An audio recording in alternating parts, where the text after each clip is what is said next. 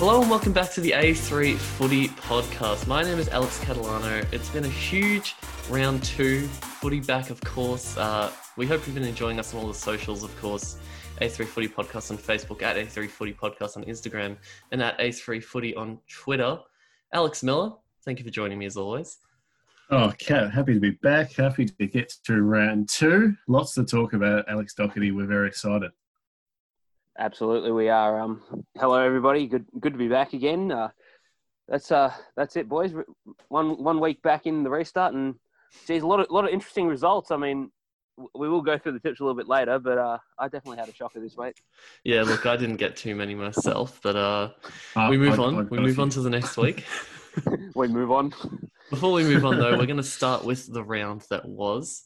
Of course, covering a few games from the round in depth that we enjoyed. And the first one we're going to tackle, Alex Miller, your mob, in a very strange result.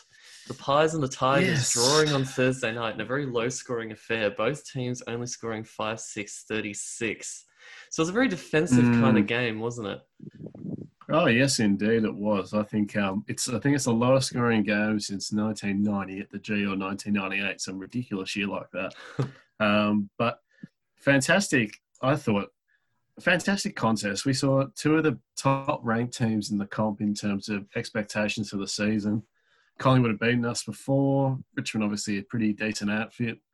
And it was a bit of a rough and tussle game, as you said, Kat. Both defences stood up well. There were some really, really good players around the place. Obviously, Doc, the Pies dominated for the first half.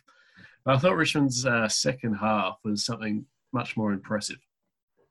Yeah, absolutely. I think I watched Collingwood's first quarter and almost drew comparisons to their round one game against us. All those months ago. But yeah, I think you got to give some credit to Richmond. I mean, an ordinary team would have crumbled at quarter time. What was it? 4 goals to 1, was it? Yeah. 4 goals to 1, an ordinary side. You think of maybe an Adelaide. If it was us playing them again, we would have lost again by another 50-odd points. But the Tigers are a good unit. I tell you what, it's going to be interesting to see where these two teams head in the next few weeks. Yeah, it was that early dominance from the Pies. I really thought they were going to put on, an absolute clinic. Grundy and Adams had some of the best ruck midfield chemistry I've seen in a very long time. And I think Adams got about 5 of his clearances in that first quarter.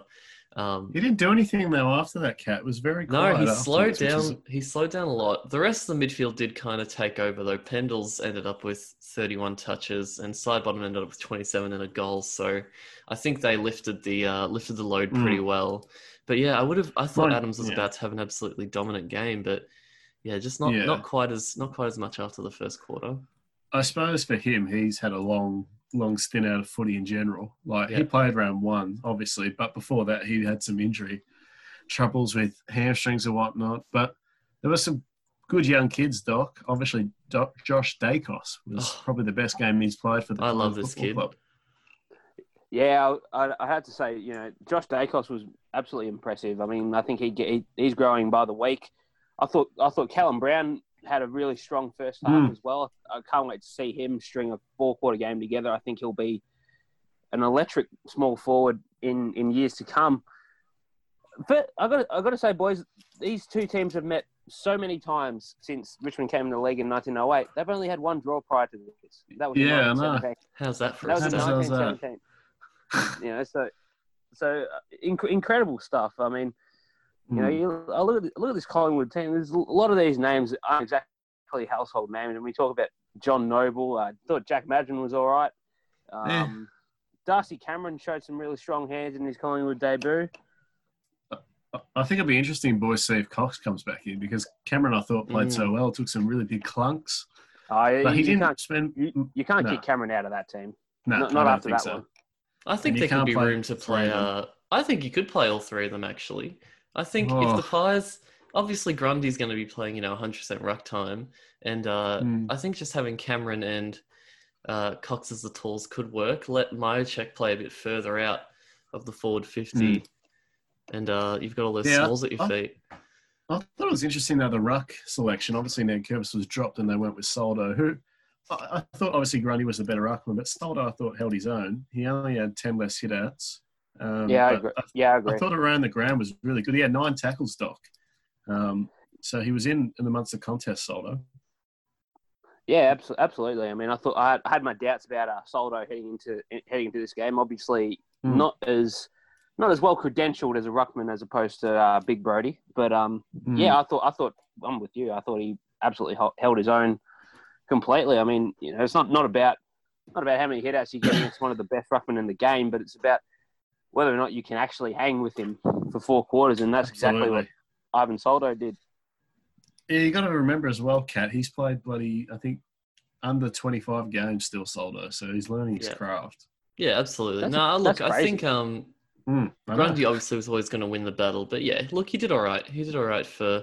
I still think if he had a bit of backup with Nankervis or Chol or someone in there, might have been a little bit better, but it is what it is. As there was good players, there was some shocking players from each team. So I'm going to run through a couple of those real quick, boys.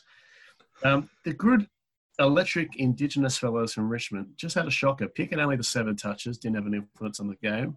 Rioli hasn't done anything since he broke his ankle in the grand final. The 6 touches, but Rioli, I said off air when we were discussing the game, I thought he looked a bit unfit, even like like he's at match fitness. Yeah, I thought so maybe he just needs a few weeks out to hit the training track really hard and get back to that. But I don't know, he just looks a bit off to me. And then from the Collingwood side, Doc, what about Josh Thomas? I can't believe he's still in over Jaden Stevenson. I think he's miles better in front of him. Yeah, no, I was having a look at the stats here, and Josh Thomas only had 5 touches. Alex Miller, he hasn't done anything for years. For years. I think I've gotten my little ins and outs here that I'd have Stevenson coming in this week. Yeah. Surely Jaden Stevenson comes in this week. There is not a chance. What does he have to do to get a game? He has to stop placing bets on himself. Break his ankle. I think as well, boys, as much as I think Tyler Brown is going to be play for the future, he's probably not quite there yet. He had a dip, but he's just not there yet. And Will Hoskins, he wasn't quite as good as his round 1 game, but he'll get there in time. He'll get a bit of consistency the more he plays. I think he'll be a very, very good player. No doubt about that. And I thought Will Hoskin-Elliott was a bit useless, and Jack Rewalt was just shocking. So he was well held by Moore, wasn't he? Yeah. Jamie Elliott also had the 5 touches, boys. Didn't do much. Yeah, no. I didn't even realize he was playing until about the last quarter. I didn't even. I would also just like to say before we move on that Braden Maynard and Jack Crisp are really running that back line at the moment. You know, everyone Howe and Moore obviously get a lot of the plaudits, but those two are absolutely elite when it comes to rebounding and intercepting. I think they both did an excellent job. Surely Jeremy Howe's an All-Australian this year, boys. Yeah, he's probably back on that form again. Sorry? That's a great call there, Doc. I like it. Yeah, I reckon, his first 2 weeks especially have been absolutely out of this world. He reads everything, marks everything. He is literally the impenetrable wall. Yes. I suppose just quickly before we move on to the Gold Coast, West Coast game, which is a thriller, just some of the team numbers were a bit interesting. Obviously, a lot of people are complaining about the lack of quality. The inside 50 effectiveness is what really let it down. Richmond went at 25%, and they had 44 inside 50s. So compared to Collingwood, though, they only went at 40% from 32 entries. So both teams' defences, I thought, really showed why. Richmond have been the number 1 ranked defence for quite some time, and Collingwood, with quite a young emerging backline now, are proving that they've got the talent to stay around. Clearances are pretty even, stoppages, contested possession. Obviously, the thing was the kick and the marking in the early half. The Pies dominated. They finished with 43 more marks, boys. Yeah. And we saw this happen as well last time we played them in the final, Collingwood's kick mark style. It might be the way to beat Richmond. Yeah, that's kind of what I was thinking on Thursday night as well. Like, you look at how Richmond have been beaten last year and the year before. Teams try to rely on their skills, and I think that's kind of what Richmond's game plan is about. Like Richmond's game plan entails of opposition teams getting their hands on the footy, so the Richmond defenders can actually press on them and cause them to turn over, and therefore get the easy goal. You know, Yep. watch Collingwood's first quarter, and you know Richmond allowed Collingwood to actually, you know, get their hands on the footy and do what they want with it. And I thought Richmond's pressure was there, but Collingwood's skill was just, you know, better than most teams. So I agree. Yeah, I think not allowing the Tigers to get the ball at ground level is a very, very strong part of not letting them play their game style. Also, quickly, I just messed up the mark numbers, boys. It was 81 to 74. The handballs, they had 40 more handballs. But There you go. I think it was just a really interesting contest. And the last thing, Kat, I suppose, is the tackles. Richmond had 70 to Collingwood's 29. Now, Wow. 70 tackles is a lot of, and considering, yes, the Pies had 50 more total disposals, but 29 tackles tackles per is game. barely any. That's the thing. I think It's it not a goes to whole show. lot. It goes to show that the two teams do play a very different sort of game. I think even through the midfield. Obviously, the Pies had the ball in hand more, so they're going to be tackling less. But yeah, it's interesting. I wonder if that's something that that Bucks will be pointing out in the match review coming into the game against the you'd have Saints, to especially think because so. the Saints have proven themselves to be quite the physical team. So yeah, you never know. I was going to say to you, Doc, you would have seen Saints on the weekend. They're quite a forceful outfit. So I think the Pies will have to pick up the heat in terms of contest. So the next game we're covering on the round that was is the Suns and the Eagles. They're flying over to Metricon Stadium. Obviously, a result that almost no one saw coming. The Suns ended up winning by 44 points, 14-6-90 to 6-10-46. What do we make of the game, Alex Miller? We have made a star out of Matty Rail already. He is going to be the face of the Gold Coast Suns and the AFL, Alex Doherty. How high is the potential on this young man? I tell you what, it's limitless. It's watch his, I watched the replay on Monday because I was stupid enough to watch the showdown instead. I found myself saying Sunday morning I should have watched the Gold Coast game instead. So how often do you hear me saying that? How often do you hear anyone saying that? No That one was a very says good that. point. Matty Rail's numbers are outstanding, though, Doc. Matty Rao will put bums on seats on the Gold Coast for the next 10 years. And dare I say, it's already nearly called, but he'll be Gold Coast's best player when it's all said and done. Could he win their best and And- fairest this year? Oh, he's definitely a chance. He's definitely a chance. He actually He Yeah, well, is. has 20 odd touches and a goal. Yeah, what is it? We have a look at the stat line here. 2 goals, 26 touches, 7 tackles, 5 clearances. That is just elite. And the thing is as well, 321 metres gained, Doc, as an inside mid. That's That's pretty, crazy. Well, that's crazy. I mean, I will admit I'm not a big fan of the meters gain stat. I'm a big fan but of the metres gainer. it doesn't tell you much. It doesn't really exactly explain much. What is meters gained? Like, They What- gain metres. from what? From what? Kicking the footy? From running the from- footy? running their guts out. Tim Kelly could get 400 meters gained and they still lose by 44 points. So it's an irrelevant stat. Oh, well, Andrew- Andrew Gaff almost had 600. Andrew Cap nearly had 600. How's that? That's crazy. And well, speaking of someone who was really impressive, Kat, there was a couple of names you tossed up on the weekend in our group chat. Hugh Greenwood and Lockie Weller. Just talk a bit about those two. Yes, gentlemen. there was an interesting set of Gentlemen. bounce set up for the Suns. Obviously, Greenwood I think adds a lot in there. Just a bit. He's got a bit of got a bit of nastiness about him that I never really knew he had. Can really stick an elbow in or jostle at the contest. I saw him getting stuck You into didn't Shuey a notice couple this. times. You didn't notice this at Adelaide. He's always been like that. He's always been a grumpy Oh, little man. So Oh yeah. He's always been a very very hard at ferocious animal. a hard at gentleman. He's a Hugh bit of a Greenwood. beast. But Lockie and- Weller in the midfield, you really like, Kat. Yeah, I do. I think he's a classy player, Weller. He's got very, very strong disposal by hand and foot. Probably one of the best kicks on their team. And I think they realised with Hanley coming back in, they could move Weller out of the off half back and put him into a more on ball role. And I think he thrives on it. Especially with Swallow coming back in this week. It'll be another big body in there to let him kind of go about his thing and get those clean clearances. Yeah, Weller had 24 touches and a goal and 5 clearances himself. So he was pretty good as well. And Will Powell was handy, and their whole core was really good. It's lovely to see Sam Day out there as well, kicking goals, Doc, literally. 2 goals and 18 touches. I think it's fantastic that he's still around as one of the inaugural Suns and being a real leader now for that group. Yeah, absolutely. I think Sam Day's always had that potential. Just the problem was he was always so stricken with injury. But I definitely do like the way he goes about it. He leads well, has good strong hands. Hands. And he's he's often accurate in front of goal too. I don't think many people actually realise that. Yeah. What about Sam Collins, boys? I swear to God, I watched this game on the Monday, and I thought, like, this man seriously gets underappreciated by everybody. He's close to the Suns' best key defender at the moment.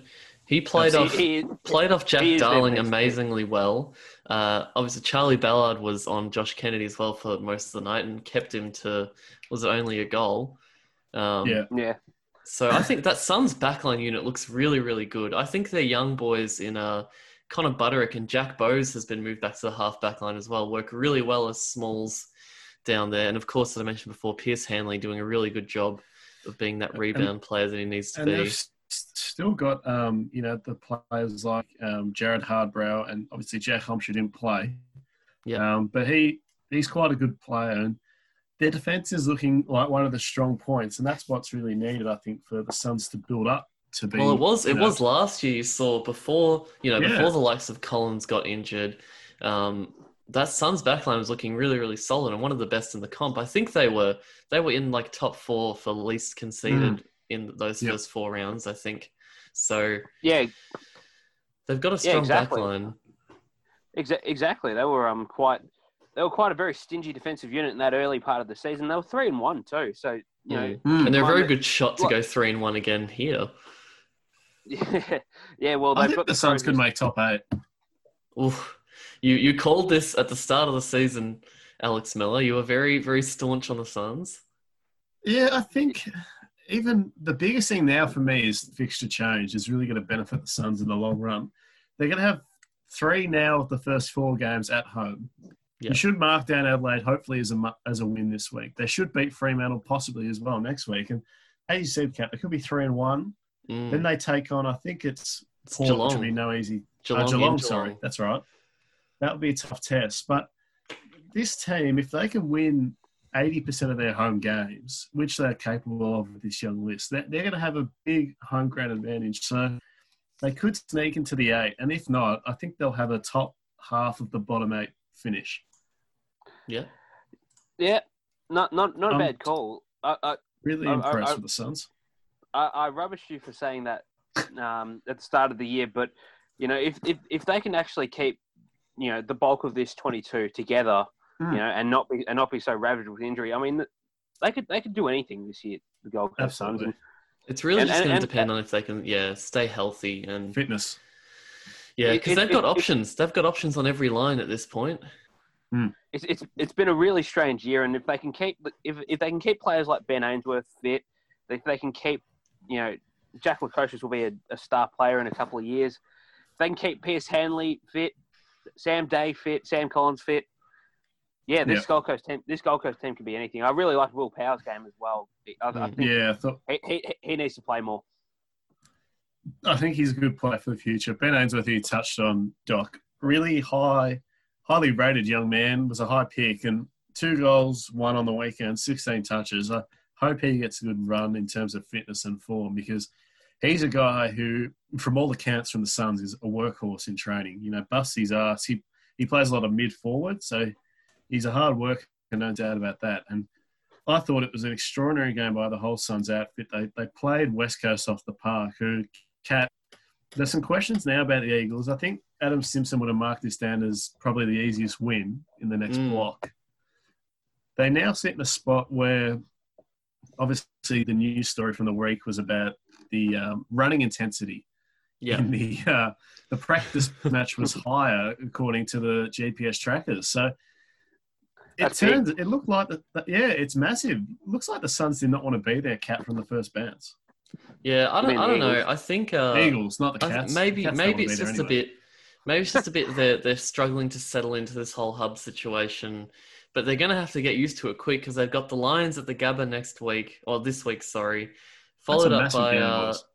not Yeah, really huge. home games where they play Port at Metricon and then the Tigers at Metricon. So they're going to have to get used to this situation quick, or they're going to find themselves losing these next few games very, very quickly.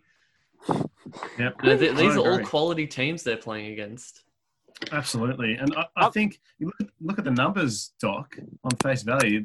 They reckon they'd probably be happy, but I only thought one guy did well, and it's a man who you really rate highly, Elliot Yeo. I thought played extremely well.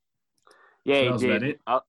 Yeah, he did. I thought Yo was absolutely terrific in the in contested ball, and you know what you're going to get from him every week. He just gives, not the flashiest player by any means, but he goes in and under every week, and he just does his bit for the team. A lot of these players very, very disappointing. I thought Nick Nat was very uninfluential around the ground. He had 36 hitouts.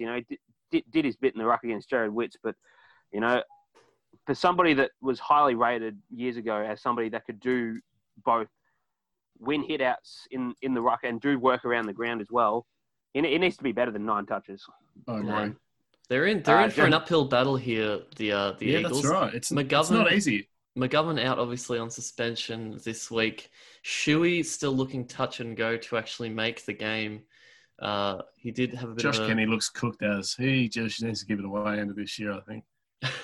Yeah, look, they've got the young talent to come in. They've got the likes of Oscar Allen to kind of fill that void. And yeah, he played all right. He kicked 2 goals, but just I thought from an effort standpoint would be really disappointing being a West Coast supporter. I thought nobody looked like they could be fagged. I thought Luke Ryan, not Liam Ryan. No, Liam Ryan was very wasteful in front of goal. 0 4. And I forgot touches. he even existed. He was just that I think off his game. He just seems to got a bit ahead of himself, and I think he's still got a long way to go in his development. Jamie Cripps was irrelevant, 7 touches, no score, impact. Yeah, Jackson Nelson, I'm not sure how he's in the 22 at all. Same with Brandon Archie. Get Nelson out and put bloody Crocker Watson in. Oh, just somebody with some grunt, some talent. Jackson Nelson is not talent. So, who I do want to ask, boys, talent. who comes in this week for McGovern? I've got Will Schofield marked down just because he's really their only other tall option. I wouldn't mind seeing Josh Rotham get a game. Yeah. Oh yes, I was going to say Rotham. I really like him. If not, they could bring Bailey Williams in, play him as a ruck forward, and swing old mate Oscar Allen down back. Yeah, that's not a bad call actually. I don't mind that. But I feel like Adam Simpson would be reluctant to do anything exciting like that. He likes to play everyone in their natural positions, and also who comes in if Shuey doesn't pass his fitness tests. Get Crocker Watson in. Get Crocker in. I'd imagine they want a more in and under midfield type as opposed to a outside. They don't have a whole lot of options. I was thinking maybe now's the time to bring in Hamish Brayshaw for a game. No, thank you. Maybe not keen on that, gentlemen. No, I'm not against it. I just don't know how he's tracking in terms of form and. Look, from all accounts, and looking at the Waffle scores and stats and whatnot from last year, he had a very strong season in the midfield for the Eagles team. Last year feels like a lifetime ago now, Kat. That's the thing. It does. You can't necessarily rely on 2019 form anymore. He's probably doing all right, I'm sure, in the interclubs and whatnot. I'm sure he's not the worst. Just give him a run at it. But I reckon. What have you got to lose? Well, another game, unfortunately, if they don't pick up their shit. So I think it's going to be interesting to see what happens in that game. But we should move on to the other game at the Gabba. We're still in the hub. Still in the hub. The Lions and the Dockers. This was a thriller. This was an absolutely nail-biting game from start to finish. The momentum never Hmm. quite swung fully in the way of either team, but the Lions got there in the end, 12-9-81 to 10-9-69, beating the Dockers by 2 goals. Boys, there were some very, very strong performers in this game. I want to say Michael Walters and Charlie Cameron both put on a show in opposite forward lines. 4 goals, 2 to Charlie, 2 goals straight to Sun, but 28 touches as well. Yes. Whose names very, very strong performers. Yeah, I think now I would say that Michael Walters and Charlie Cameron are the 2 best small forwards in the comp, in their respective talents. In terms of Michael Walters being able to go in the midfield, get the ball inside, outside, and just be explosive. And Charlie is just one of the most lethal forwards on any, not even 50-50 chances. If he gets a 20-80 chance, he will turn it into a goal. The guy is beyond creative. And I thought it was quite funny, actually. I actually posted on my Instagram that Freo were useless. They were down by, I think, 30 points halfway through the third quarter. And I thought, yeah, I'm home here. But Alex Doherty, they put up a fair fight considering the state of this list right now, Freo. Yeah, I mean, the Dockers have. I reckon the Dockers have been a very impressive team for somebody who's been 0-2. You know, against Brisbane at the Gabba, you know, you wouldn't expect them to lose by as little as 2 goals. But you know, there's a lot to love about this Fremantle team, and I think they'll actually challenge a few sides, Alex Miller, contrary to what you believe. Thought James Aish was really good. 26 touches, 7 marks. Really, really good.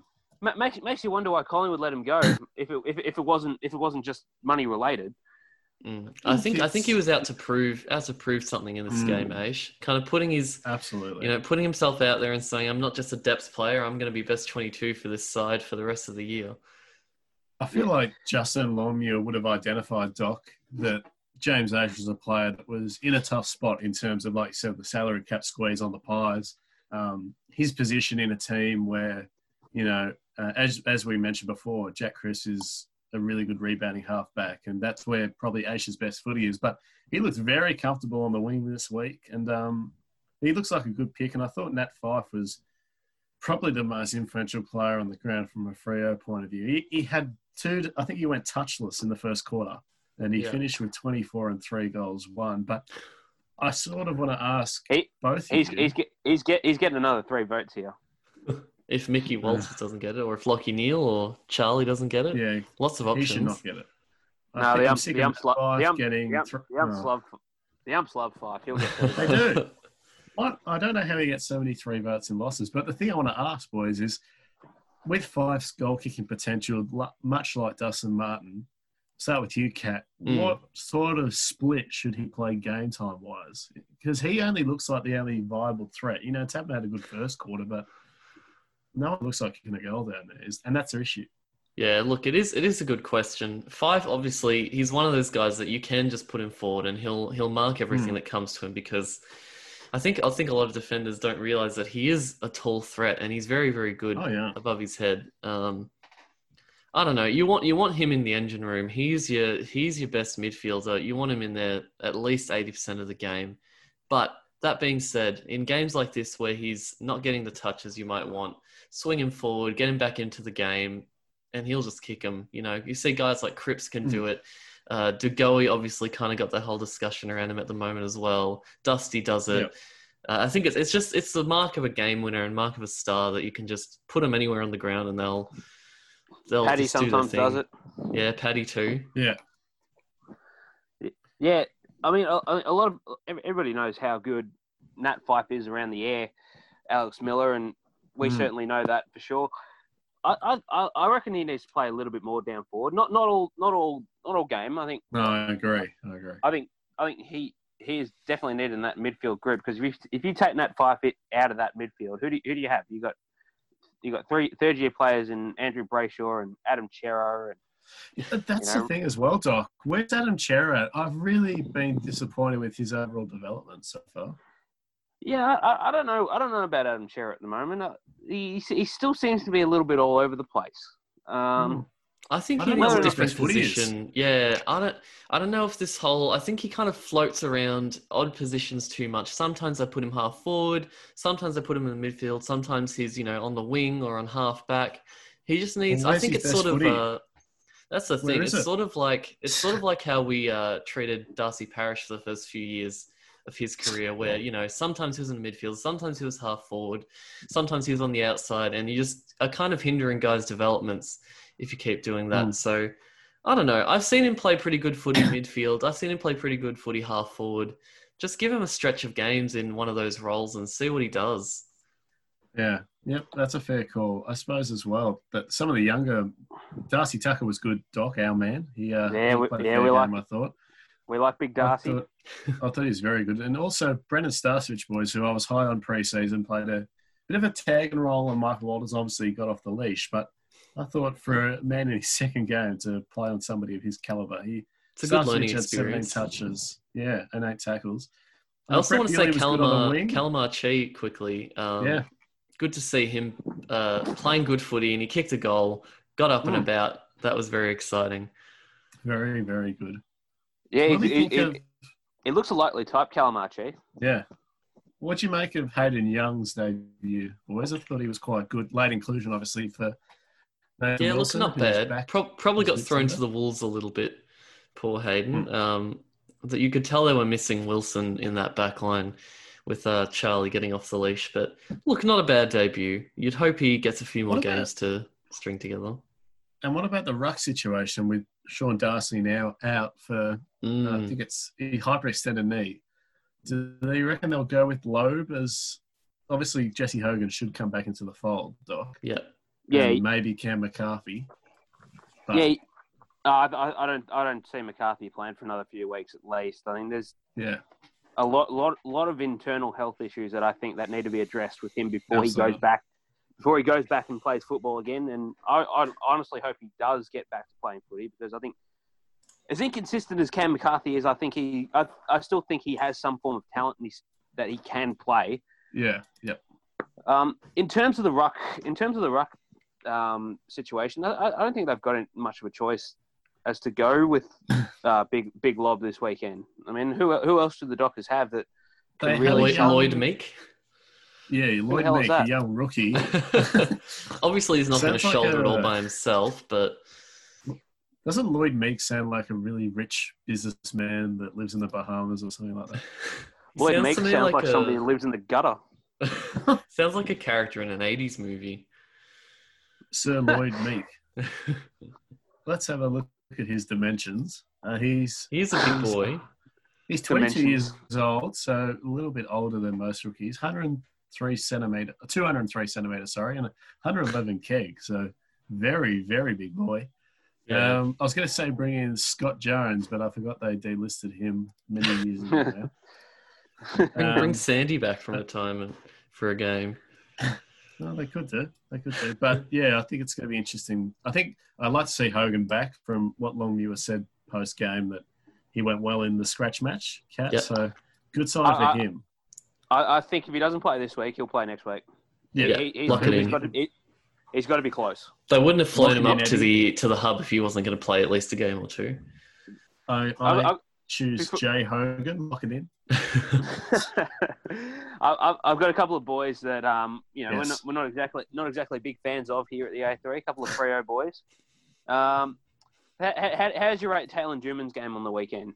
Hopeless. Get him out. The question is just who comes in for him. I guess you drop him Nathan for Wilson. Yeah. Is Wilson going to be back in this week? Yeah, he should be. He was a late out with just back soreness. Yeah. He should be. What about? Oh, who was he? Bailey Banfield. Now we actually don't mind him, but I thought he was okay. He only had the 9 touches. Had a couple of tackles in there as well. He did kick a snag. Was he tagging, or was he just kind of floating around the forward line? He was half forward, but I think there is potential. I think he might be better in the midfield mix, Cat, just for some more game time in there. It's not like they've got a 35-year-old David Mundy as their sort of second best midfielder, which no disrespect to Mundy, but they need a bit more fresh meat in there, I think. I think his time. I think his time's nearly done, David Mundy. He didn't exactly look up to it on the weekend. He only got his hands on the footy about 13 times. Yeah, Enough. Banfield's probably one of those guys that shouldn't be playing every single week, just when you need him. He's a role player. You know, he's good. I like Banfield, but he is a role player. I agree. At heart. Ethan Hughes had about 7 touches. I don't know what you guys make of his game, but I just don't think he's up for it. I think you put a bit of faith in the kid. I think he's had a very good string of form in 2019, and I think just give him a bit more time to be consistent, and he'll get there. I reckon he's quite handy. I reckon he's got more potential than Alex Pearce. So I'd rather stick with Ethan Hughes for a bit more. Right, okay. Bugger Alex Pearce off. There is not one man who dislikes Alex Pearce more than Alex Miller. No, he's just overrated as. So I believe that was the round that was, gentlemen. Yes. Now, yes. Kat, yeah, mate. We've been obviously in isolation. We've been making up some strange breakfast meals every morning with eggs. So I'm going to ask you, in a new adjustment to the egg segment, how do you like your eggs this week? Well, this week I like them hard-boiled, but the Bombers obviously doing their best to try and scramble the yolks in the pan. But there was one man who said, "No, I'm a hard-boiled egg this week, and I'm going to win the game." And that is Darcy Parish, who won the game off his own back in the last quarter. To three-quarter time, he only had 4 touches, but he came alive with 13 touches, kicked a goal, a few inside 50s, a few tackles, a few clearances. The man was just immense in that last quarter, and obviously that goal he kicked was the match sealer. He really came to life. It was fantastic to see. He dragged us over the line, really, plain and simple. It's a really good one. Is this man only a big game player? Good question. Does he only come out for big games? No, I think he didn't have a very good game up to the last quarter, Parish, but I think he's had a very consistent 2019. Now that he's been settled into that half forward position, I don't think he goes under the radar when he's not needed. Yeah, I don't know about consistent. I mean, I thought he was consistently in and out of Woosh's team last year. Well, I think Parish's potential is high, Kat. We've seen the glimpses of him. Doc. Yeah, we've seen the 2 goals, 30 touch games from him a few times. We know he can do it. Oh yeah, absolutely. And he wasn't a top 5, top 6 pick for no reason. Yeah, you know, the kid's obviously got talent, but it's just a matter of trying to find out where his best footy is at and trying to find out where, you know, how consistent he can string it along together for 4 quarters. Because as you said, and as we know, you know, his first 3 quarters were absolutely ordinary. Couldn't get anywhere near it. Yeah. But yeah, 13 disposals in the last quarter is absolutely commendable. You know, you'd be hoping.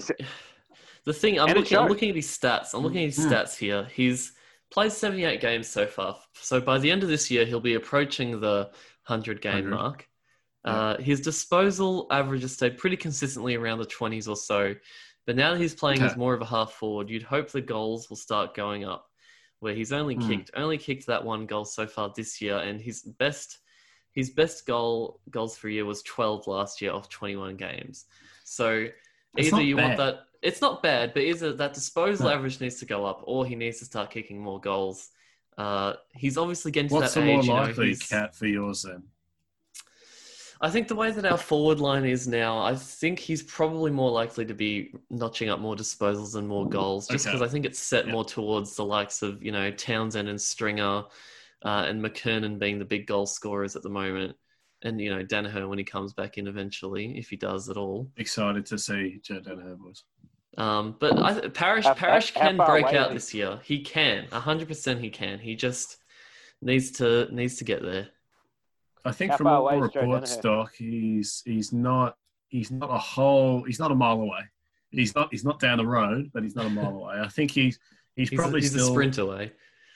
Yeah, he's a 400-meter distance running away. Yeah, we get it. Right? He's probably 2 months, I reckon, maybe a month and a bit. But I think as soon as he's fit, if the Bombers are tracking like they are, if they're sitting top, they're sitting third at the moment, God bless them. But if they sit top 8, top 4, I'm sure Joe would be happy to come back into the fold. And we got to beat the D's and the Blues next couple of weeks. You should. You never know. That's 4-0 right there. You never know. We drop those. And no. And I reckon if the Bombers finish top 6, Joe Danaher might say, you know what, I might stick around and sign a maybe short-term extension.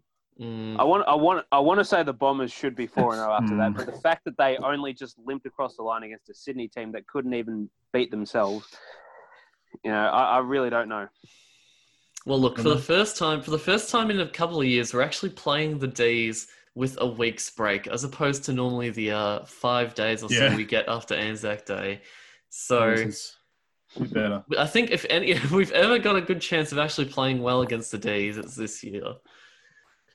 Well, let's not talk about the D's. Let's talk about who's the man. Alex Doherty, you're going to kick us off. Who is your man of the week? If everyone wants a refresh, man of the week is each person picks a player from the round who had the most influential performance for most likely a winning team. So, Alex Doherty, give us the biggest drop punt you've ever seen. So, I'm going to go to Friday night to the Geelong Hawthorn game. I thought there was one cat. There's a few that stood out, but the one that I thought was, really impressed me the most was, Joel Selwood. Now, we said in the preseason that the man only had maybe 1 or 2 years of good footy left at best. Yep, we did. Didn't think he'd have as big of an impact as I thought he would this year, but on Friday night he absolutely scorched Hawthorn's midfield. 28 disposals, 8 clearances, a few tackles, and I reckon this performance shows Hawthorn's midfield wasn't it's not a bad midfield even with Jaeger O'Meara out, but I thought for what it was worth, Joel Selwood was absolutely terrific. It just wound back the clock. It was a virtuoso performance from about when the Cats were in genuine premiership contention under Mark Thompson. Well, when was that? Feels like a lifetime ago. About half a century ago. No, he played a really good game, Doc. Some really good numbers there as well from him. I'd just like to honourable mention for that game, Gary Ablett as well. I thought turned back the clock and looked as frisky and dangerous in that forward line as he ever has. Yeah, I don't usually allow not honourable mentions, but I will allow Gary Ablett. So right, because it's who's the man, not who are the men. Yeah, as you have so eloquently said in months gone by, Alice Carolina, it is who is the men. Who is the man? Yeah, we love to give shout outs to all our favourite players in this segment, don't we? I've got a who's not the man from Hawthorn, but that's not my job here. Kat, who are you going to give us? Who's your man from? We're doing that later, aren't we? Well, look, awesome. If we hadn't discussed the Gold Coast game, I would have said Matty Rowell, but we did. So I'm going to go to the Port and the Crows game, the showdown on a Saturday night. Lovely to see 2,000 fans in that stadium and seeing the Crows fans leaving early, of course. But there's one kid who comes to mind, Zach Butters. I don't know what Port have been feeding these kids, but Rosie, Butters, Dersma, they all look like they're 25-year-olds and they're only 19. But this kid had a fantastic game. He really lifted the team when he needed to, and I think part of the onslaught was due to his input. One kicked a goal, 21 touches, 8 tackles. So I think he was good both inside and outside, and put on the forward pressure at times when he needed to. 3 inside 50s as well. 8 scoring involvements. Man loves a mark. 7 marks. 7 marks, yes. Sorry, can't forget the marks. He did everything. Did a bit of everything, Butters. So everyone obviously loves to talk about Connor Rosie and how good of a year he had last year, but don't underestimate the rest of the young kids in that Port side. I agree. Yeah, that's a good call. Could argue quite a few Port players from that game. You could. Motlop as well had a fantastic game. Dersma obviously with the 3 goals as well. Trent McKenzie. Yes. Trent McKenzie was really good. He was amazing.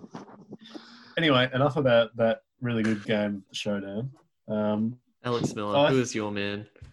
I'm going to the last game of the round. St Kilda taking on the Bulldogs. I am not going to pick any Bulldogs players, unfortunately. No, you don't. Don't deserve any mentions. Jack Billings does deserve a mention, boys. 3 goals, 24 touches, 4 marks, 5 tackles, 3 clearances. There's been a lot of critics for Jack Billings since he's been drafted. I have always been a defender of those critics because even when I thought he was younger, even though his goal consistency was a bit, not the greatest thing you've ever seen, I think his work ethic and the biggest thing for me is each season Jack Billings has improved. And there's nothing, I think, harder when the critics are out, you're a top 5 pick and everyone's on your back for you to live up to those expectations. And he proved, not just this week, but Jack Billings is going to be a really, really, really good player for the Saints and a future captain, I think, at some stage. Yeah. He was just outstanding from a leadership point of view as well. He's just a really, really, really good player. And I think big who's the man to him because he's the man. Yeah, I've been really ranting and raving about the Saints' new recruits. Obviously, Brad Hill and Zach Jones had fantastic games, but you do forget about the guys that are already there, and what especially about Dan Butler, mate? Yeah, and Butler too, of course. We did have a bit of discussion about Butler over the weekend. Alex Doherty written on his blog that Dan Butler was outstanding, and I couldn't agree with that more, Doc. Very nice. Yeah. I don't want to go back to that game, but I feel like I have to. I mean, back on Jack Billings, I thought, I've always liked Jack Billings, but the biggest problem was his kicking in front of goal. It was always horrendous. It always skewed to the left, skewed to the right, never went anywhere, but where we actually wanted it to go. He's had a below 50% goal accuracy pretty much his whole career. Yeah, but I'm with you, Alex Miller. I think he's definitely improved every year, and I think Saints fans probably shouldn't be too disappointed. Like, it's always hard to cop criticism, for one being a top 3 pick, and then B being selected before a bloke by the name of Marcus Bontempelli, who is an absolute gun in his own right. But for Jack Billings to just he hasn't wavered. His form hasn't wavered at all. And I think he's actually worked on his, kicking in front of goal. And it saw on Sunday night, he had 3 shots that in years gone by, he would have actually missed. Yeah. And miss it consistently. But, he's turning into almost a complete package kind of player. He can win it in the contested ball. He can go forward and kick goals. Jack Billings has often, tormented us in years gone by. I keep thinking back that time where we choked a 55-point lead 5 years ago, and he was the conductor of that fight back. So good call, Alex Miller. I do want to say while we're talking about accuracy, the Saints 14-4, really, really good for them considering they've had some goal scoring woes in the past. So good to see them actually. That's why Dan Butler was brought in. That's all I'm going to say. Now, well, we've got a new segment, don't we, Alex Miller? Yes, we do. The man has made a new segment a couple of weeks ago, and it's only fitting that this man, he's been an instructor of the rants for a long time at A3, but now I think it's a time we dedicate a segment after, not just the Alex Doherty, we'll rotate each week. It's called The Rant. I have my phone in front of me with a 1-minute timer. Now, so the rant will conduct, it's going to be 1 minute, and as soon as the 1 minute's up, there will be a clap from the other 2 participants. Would we like a siren? I've got a siren here. I can blow the MC siren to signal him off. Siren will go. What about the moniker, Alex Miller? Yes, the harmonica. That could be a playing instrument maybe for a later date. But yes, so the rant will be a minute. We're going to try and get some former guests on that we've had, some of the AFLW players to come on. They can give a little rant about something. So it's going to be Alex Doherty to kick us off. Just a warning to headphone users, because the rant usually will be quick and loud, and it won't just be Alex Doherty. It'll be the clap and all that. So if you have your headphones in, Clapper. Do turn them down at this point. Be That's your aware. first and last warning. So, Alex Doherty on my third. I'll try One, not two, to raise three. my voice too much. I'll try not to raise my voice too much for the listeners at home. On my 1, 2, 3, you may conduct your rants. 1, 2, 3, go. Talk about it. You talk about a ship of fools. You don't have to look no further than the Western Bulldogs Football Club. 0-2 after 2 games and sitting last on the ladder with a really mediocre percentage of 47.7. You have to ask yourself, where in the hell has it gone wrong? It's been 4 years after we've won the premiership, and we're still stuck in 2018, where we've just beaten, victimised, bitch slapped by almost every other team in the AFL.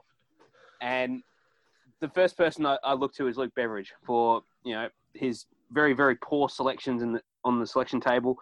Ryan Gardner shouldn't be getting another game ever again. Billy Gowers didn't get anywhere near it. I don't understand why he got picked when there's other guys such as Toby McLean, Tory Dixon, Jackson Trengove, Josh Shackey. These guys are best 22 players, and it absolutely baffles me that Bevo's rolling the dice on VFL players. I see that time out, Alex Miller. But I need to know why the hell we have gone so far backwards 4 years after a premiership. Bang. And that's it, all I ladies need and to- gentlemen. It's all I need That to was know, perfect boys. timing. Beautiful. That's all I need to know. Well, if I can we can quickly answer those questions. I think the Dogs are a decent team. I've got a feeling this week that I might tip them, but we'll get to the tips in a sec. But I think the Dogs can come good, Doc. They're a good team. They won a flag for a reason. It's not easy to continue that trend, but I think the Dogs hopefully can be up from here. Well, they can't get any worse. They're bottom. Yeah. They're just definitely Yeah. missing some veteran heads, and obviously we were looking at who should come in and out. The likes of Trangovan, Tory Dixon, Libba should all be making their way in this week, I would think. Lots of outs, lots of ins. Bevo really needs to swing the hammer and get these boys into gear. He'll probably play Rock Smith for all I know. He won't play Josh Shackey, but he'll play Rock Smith. There it is. There you go. And also, fingers will be There it crossed for Easton Wood to get back as quickly as possible as well. Well- Also, can I just say, boys? I didn't mention this in the rant, but I really wanted to.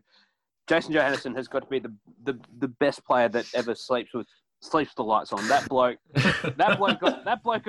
got well held by Jaron Geary, who only had one working hamstring for 4 quarters. There it is. He's extended. There it He's is. tricked us into extending the rant somehow. Let's move on to the tips, boys. It was a very thin That's all I'll week. say. Very thin week in tipping.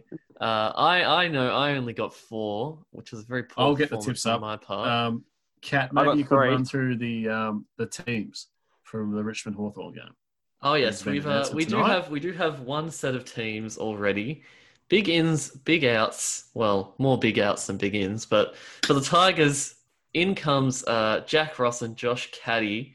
Unfortunately, Dustin Martin, a bit of rib soreness, I believe it was, just not going to be able to play against the Hawks. And Liam Baker also going out for some, I believe it was family matters. Family matters. So Family matters. all the best to him and his family for the week. And of course, Hawthorn, Jager O'Meara in, Harry Morrison out. Someone was always going to have to make way for Jager, and unfortunately, it's just young Harry. Very Harry's stiff. stiff. But yeah, agreed, Doc. I think can't believe Paul Piopolo is still wandering around in that team like a lost old man in a shopping mall. Yeah, Um, yeah. I was watching that Hawthorn game and I was thinking the exact same thing.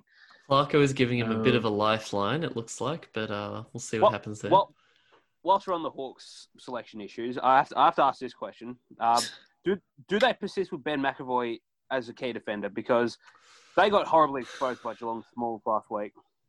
Alice Miller is shaking his it's a head. no from me. He's doing the no deal cross arms. It's just a bit too immobile with the likes of Frawley and McAvoy back there. They can't move. You cannot have 2 of the slowest key defenders in the comp. Those 2 boffins walking around down there. They could be running, you can't tell. That's how slow they are. I think Stumbling. it's a good idea, and Clarko's no doubt a creative and innovative coach. But I don't think Ben McAvoy is a key defender. And also, I don't know how Campbell Brown put James Frawley in the team of the week as a I get that. as a defender. The team was beaten by 40 points, Campbell, don't know, or 61 points or whatever it was. So 10 goals. open your eyes. 10 goals. So really close game. So good job by the Hawthorn defence. No, I think this will be a contest for sure. Josh Caddy's a big in, obviously. We missed him round one big time. Dusty's obviously a big out, but Jack Ross, boys, I did say last night to you, I'm a big fan of him. I have been since his amazing 25 disposal, 1 goal debut against Port over there, leading a big fat win. But he can play for sure. So good to see him get an opportunity, Doc.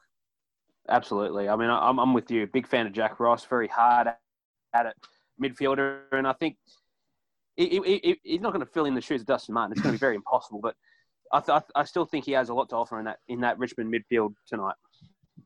I think there's a couple of boys, Cat, though, from the Tigers that be pretty lucky that round 1 has round 2 took 3 months to come around because some of those boys did absolutely nothing. We discussed before the likes of Rioli and Pickett, but we'll see what happens this week, won't we? Well, who are we going to tip? I'm going to have to go with the Tigers. I don't think I can tip the Hawks after the performance last week, and the team's really not that much different. So I'm going to stick with the Tigers. Margin as well, gentlemen, as it's round first game. 32 points. Oh, that's what I've done. 32. That's lovely. Beautiful. Doc? Usually I'd say Hawthorn because they don't have 2 bad games in a row, but I think the Tigers just. It'll be a much better contest. It'll be a much better contest this week. Okay. I think 14 points. There you go. I'm also obviously going with my boys, Tigers, and as Kat said, I'm going with the same margin, 32 points. Beautiful. Friday night. Oh, this is big. This is big, game. Alex Doherty. The Giants versus the Bulldogs. Can I just say, boys, just quickly, GWS have won 4 of the last 5 games against us by an average margin of 48 points. Jeez. So if this isn't a line in the sand game, I don't know what will be, because we've had some good games against GWS in years gone by. I mean, we don't have to look too far to think about the prelim final, but since then, GWS have had the wood on us, and I don't know how many times we have to be thumped by the GWS to actually get the message across that we need to fight back. I think this will be a tough contest, no doubt. I think for me, personally, boys, with my tips, right now, I'm going to tip the Dogs. But until I see the team selection tonight, that tip might change. So don't be surprised if you see a last-minute Giants switch. But, Doc, I think your boys will put in a fair effort. And if, for God's sake, Jackson Tringove plays, they might be a chance to win. So at this stage, I'm tipping the Dogs. Yeah, look, I'm not confident in my boys at all. I would like to say that they will put in a better effort than last week, but that wouldn't be saying much. I just want to see some heart, boys. I mean, Libba needs to play, because if they, I know they'll ruffle up Bontempelli again. Toby Green will try and poke his eyes out. Amazing how it still baffles me how he got away with that, and then B, GWS tried to label him as the victim of all this. Well, they're always going to protect their own, but yeah. So are you going to tip your mob, Doc? No, I'm picking the Giants. There it is. Cat. I'm going to go with the Giants, but like you, Alex Miller, I'm going to wait until team selection to make my final decision on that one. The next game, Cat. North Melbourne and Sydney, Saturday Arvo at Marvel Stadium. I think this is pretty clear cut. I'm going North. North. I think North. Sydney. They showed that they can be an absolute contender this year. Last week, North Melbourne. So I'm going to go with them. There it is. Speaking of a game that's not clear cut, Collingwood taking on St Kilda at the MCG. This could be the game of the round. Last week. Could be the game of the round. You saw the Saints last week. Do they have enough to match it with the Pies, let alone beat them? It's a tough one. I think about the game last year, and St Kilda actually stuck with Collingwood for 3 quarters before they actually pulled away. I'm going to pick an outsider this week and pick the Saints. Look, Look, I'm not confident, but I think I saw enough of the Saints last week. If they can keep that pressure up for 4 quarters, then they could almost beat anybody in the league. If this was at Marvel, Cat, I think I'd be more inclined to tip the Saints. Who are you going to go with? Yeah, that's the thing. The Saints don't play on the G very often. No. I think I'm going to go with the Pies. I think they'll have the quality, but it will be a very, very, very tight game. Yeah, I agree. I'm also going to go with the Pies, and I think Speaking of very, very tight games, this is not going to be one. Geelong and Carlton at Cardinia Park on Saturday night. I think the Cats will hand them their asses on a silver platter. Oh, dear. Yeah, I must agree. I think I'm going to tip Geelong here comfortably. Doc? Yeah, Geelong will absolutely bitch slap them around Geelong.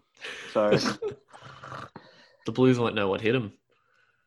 Can I ask you a question? How many times do Carlton have to have really poor first halves before they actually get a 4-quarter game together? I think it's TU's strategy. TU's new strategy. It seems to be a tactic that they deliberately play like useless boffins in the first quarter and then proceed to actually put up a decent fight. So, I don't know. Well, Geelong are a team that don't like to slow down, so I don't think that'll work against them. This will be a tough game now at the Gabba, boys. Brisbane and West Coast, the other Saturday night game. West Coast, obviously some key outs, and the Lions looking very strong. I think the Lions will beat them like they did last year. Doc, I think Brisbane will be Brisbane though. You said you weren't fully sold on the Lions. You thought they were a bit meh. Yeah, look, there are a couple of issues that I have with the Brisbane Lions. I think they were taken care of easily by Hawthorn round 1, and then against a side like Fremantle that you'd probably expect should handle them easily on their own home turf. Yeah, at home. I do have concerns, but if the Eagles play like they did last week against the Gold Coast, then Brisbane should beat them easily. You've said it before that the Gabba's a fortress, and Brisbane, as they showed last year against the Eagles, they absolutely had their way with them. So look, I will pick Brisbane this week, but it's not without confidence.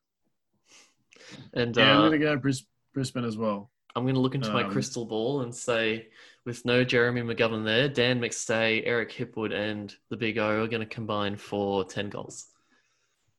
Jesus. Just don't let the Big O mark the footy anywhere further than 30 metres. That's my crystal ball for you, gentlemen.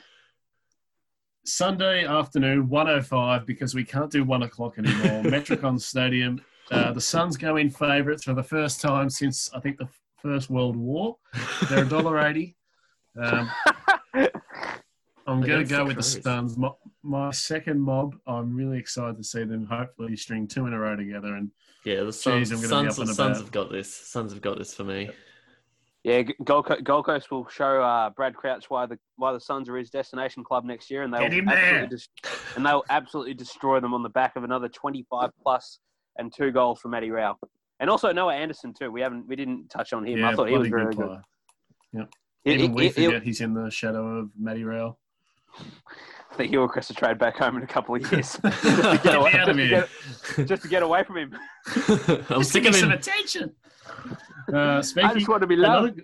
Another good game, Kat. Your mob taking on Melbourne. Now this will be one of the toughest good contests. Might be a bit of an exaggeration, but it'll be a game. Think good. I think we saw Melbourne's first half outstanding and then fell away, but that could be a result of getting back into the gist. I've never seen a more consistently less entertaining game than us and the D's. It will be an absolute slog, but we will win. Hey, they played a really good high-scoring game last year. It was good. It wasn't a good high-scoring game. It was only good because both our backlines looked like they were made of string cheese. It was still high scoring and entertaining though. It was. I'm also going to go with Essendon, but I think Melbourne might put up a bit of a contest. Doc? Yeah, look, I was disappointed that Melbourne didn't choke last week and help my tips. But I will go the Bombers. I think they're looking somewhat slightly better than the D's at the moment, but you don't know if Melbourne. Righto. And the last game of the round is a 6:05. What the hell's going on Disgusting. Freo and Port What the bloody hell? in the hub. I'm actually, boys. I'm gonna tip Freo here. I think it's no coincidence that both the teams that went up to the hub last week both lost. I think Freo, being the team that settled in for an extra week, are going to actually win this. here? Depending on who I tip between the Dogs and GWS, bless me, sorry. Bless you. In terms of if I tip the Giants, I will tip Fremantle. I think if you compare Port and Brisbane in terms of form, you'd say Port are better. Mm-hmm. The only thing to consider is this game is at Metricon. Now, Brisbane obviously play up there a bit more, and they played pretty well against that team. Nathan Wilson should come in, be a big inclusion. So I'm actually going to go Freo as well. Oh, yes. Did you say Brisbane at Metricon? No, I said Port playing at Metricon. Okay. They I play, thought you said Brisbane. no, they play at Metricon tonight, Sunday night, mate. Okay. Freo Port. Everybody's a bit This is the game we're talking confused. about right now. Yeah, I know. I'm sorry. I thought. Yeah, they played Brisbane last week at the Gabba. Oh yeah. Sorry. So it's like I sort of thought there's still like Kat said in. All right, Alex Doherty, give us your tip. Look, I think I'll go Port. I like Freo at the moment, but I think Port are showing at the moment that they're, as much as we don't like Ken Hinkley, he's actually stringing together a really good 22 and a somewhat of a solid game plan. This is the type of game they lose, though. It is, but Very, very Port-like. But we'll find out. If Port are very serious about playing finals this year, then these are the games that they have to win, and they should be fine. I think they'll be fine against Freo. Well, this is the state of the tipping competition, boys, going into round 3. Oh, dear. Alex Doherty got 3 last week. He now has a total of 9. How many is your total? 7? 7? But you've got to add 2 to that. No, I've got to add 1 to that. 1 to that. So you're on 8. So I'm on 8. Oh, yes. I'm not last. Alex Catalano is second. Yes. And Alex Catalano got 4 last week. Yes. And he got closest to the margin with 14 points. He sits on 8 also. Yes. And Alex Miller sitting pretty 2 tips ahead on 6 last week and 12 in total. So I'm actually 4 tipped ahead. 6. Bloody hell. Well, Who did you tip right? Stupid. I'll tell you who I tipped Tip right anything last week. Tip anything stupid. How could you tip anything stupid? Well, you boys tipped Carlton. And you both tipped Hawthorn. So those are stupid. I also tipped Essendon. Well done. Oh, come on. Carlton wasn't that stupid. They only lost by a point. Yeah, it was only a point. Hawthorn was stupid, though. Hawthorn was a bit silly. So, in retrospect. And so I got those ones right, and you boys didn't.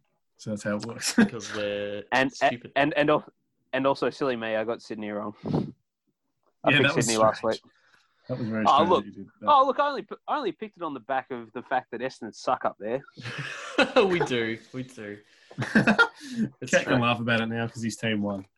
all smiles. Wasn't all smiles on Sunday, that's for sure. But right. Remind me not to pick Sydney again. Don't pick Sydney again. Definitely don't. All right, gentlemen. I believe that is a wrap for this week of the A3 Footy Podcast. Thanks for joining us, of course. Make sure you follow us on all our socials. A3 Footy Podcast on Facebook, at A3 Footy on Twitter, at A3 Footy Podcast on Instagram. Of course, the email as well, a3footy@gmail.com. Give us your tips, any thoughts from round 2, who you think is going to win round 3, your favourites for the Premiership, your favourites for the Spoon, who's going to win the Coleman, anything. Give us anything. We love to hear from the fans. Love to hear from everyone. Bulldogs. Mate, I'm telling you, the Crows are right there. There's no way the Dogs. Yeah, they're going to win it. I'm sure. If we keep having these really poor games where we only kick 5 or 6 goals, we're not going anywhere other than 18. Also, question of the week. Kudos of Alex Miller because he loves the Suns. Will the Suns make the finals? That's our question of the week on the email. Of course, that again is a3footy@gmail.com. And Anything if we you can't want be to bothered add? writing an email, just send a Anything we want message to add, boys, because the before socials we- are always open. Yes. No, Before we I'm wrap pretty, it up, pretty excited to see how this round will pan out. Good luck to everyone's teams, especially Yes. to Essendon and the Dogs, respectively. of course, mate. God excited to knows see we'll need it. Yeah, that's why I wish you both luck. All right. Gee whiz. All right. Well, with all that said, I've been Alex Catalano. I've been Alex Miller. And I've been Alex Doherty. Make sure you join us, of course, next week for the round 3 review and round 4 preview. Until then.